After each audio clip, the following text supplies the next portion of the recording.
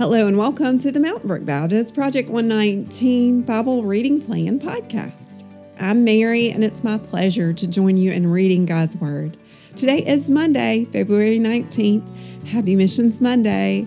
We are in a great passage in the Gospel of Luke, very convicting passage about not being anxious, starting in verse 22 of Luke chapter 12. And then in the Psalms, we turn the page to Psalm 120. But first, let us consider what God has for us in Luke's gospel today. Throughout this gospel, Luke has been teaching us, and Jesus has been teaching his disciples what to do in the face of persecution, what to do with wealth, and today he's going to teach us about what to do with worry, starting in verse 22. And he said to his disciples, "Therefore I tell you, do not be anxious about your life, what you will eat, nor about your body, what you will put on. For life is more than food, and the body more than clothing. Consider the ravens. They neither sow nor reap. They have neither storehouse nor barn, and yet God feeds them. Of how much more value are you than the birds?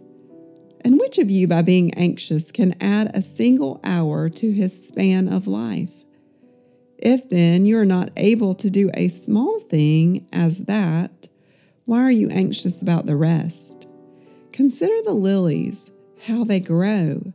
They neither toil nor spin. Yet I tell you, even Solomon in all his glory was not arrayed like one of these. But if God so clothes the grass, which is alive in the field today and tomorrow is thrown into the oven, how much more will he clothe you, O you of little faith? And do not seek what you are to eat and what you are to drink, nor be worried.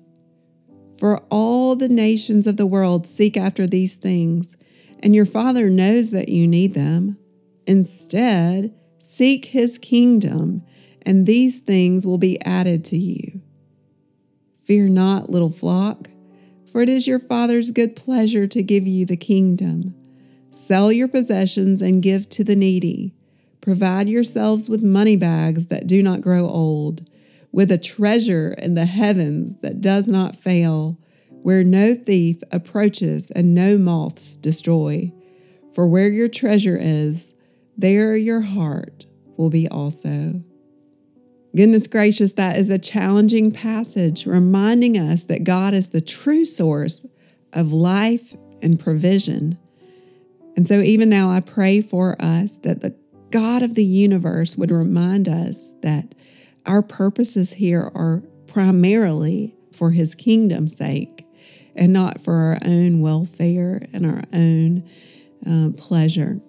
And so as we seek to be good stewards of what he has entrusted to us, I pray that God would continue to help us worry less and less, praise more and more, and to remember that he ultimately is the one who provides. In the Psalms today, we enter into a section, Psalms 120 through 134, entitled The Songs of Ascent. And these were psalms that were traditionally sung as the people went up to Jerusalem for the annual festivals. In Psalm 120, we hear of a person who is coming out of a land. He mentions Meshech and Kedar, lands that are foreign to God's providence and God's love. They don't understand the one true God. And so the faithful follower of God that's coming from those places and headed to Jerusalem where God is worshiped talks about the dichotomy between those who want war in those lands and himself who wants peace. And so I'm just reminded that we as Christians are also those who seek peace and are called to pursue it in our lives. Psalm 120, this is 7 verses, a song of ascent. In my distress, I called to the Lord, and he answered me. Deliver me, O Lord, from lying lips, from a deceitful tongue. What shall be given to you, and what more shall be done to you? A deceitful tongue, a warrior's sharp arrows with glowing coals of a broom tree. Woe to me that I sojourn in Message, that I dwell among the tents of Kedar. Too long have I had my dwelling among those who hate peace. I am for peace, but when I speak, they are for war.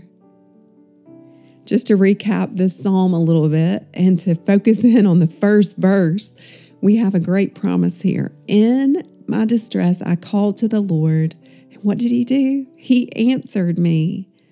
And then in verse 2, the psalmist wants to be delivered from lying lips. Someone is talking badly and falsely about him. In verses 3 and 4, he talks more about the deceitful tongue and how it's like a warrior's sharp arrow. And then in verse 5, he declares woe on the fact that he is among a people who are liars. And he hates the fact that he is in a dwelling place that is away from God's peace. Verse 7 is the aim of his heart and where we want to end today as well. I am for peace.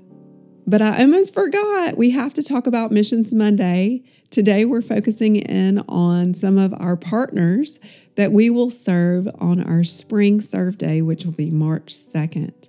We will partner with Empower Ministries and Grace House Ministries and Cornerstone School. We will also be doing a lot to prepare the church as we begin our renewal construction project.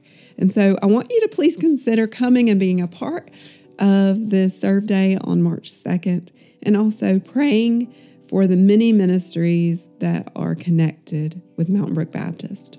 Will you pray with me? Father, we're so tempted to worry about silly things. We're also tempted to worry about big things. I've been thinking a lot about the word entrust. And so, Lord, help us today to entrust ourselves, entrust our loved ones, and entrust our day to you. Lord, we could think for a long time on things that really don't matter. Give us clarity and a vision for your kingdom. And help us, Lord, to be like the psalmist, a person of peace that seeks the peace of this world and in our homes and in our communities. We pray specifically for March 2nd, Lord. We pray that you would put your blessings upon it. You help us, Lord, to be a light in our communities. We pray for the women that are at the Grace House and the girls there. We pray for Empower Ministries and those who are seeking a better life, and for Cornerstone School.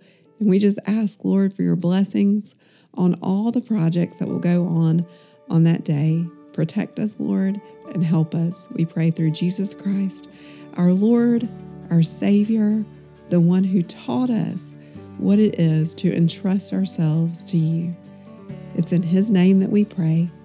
Amen.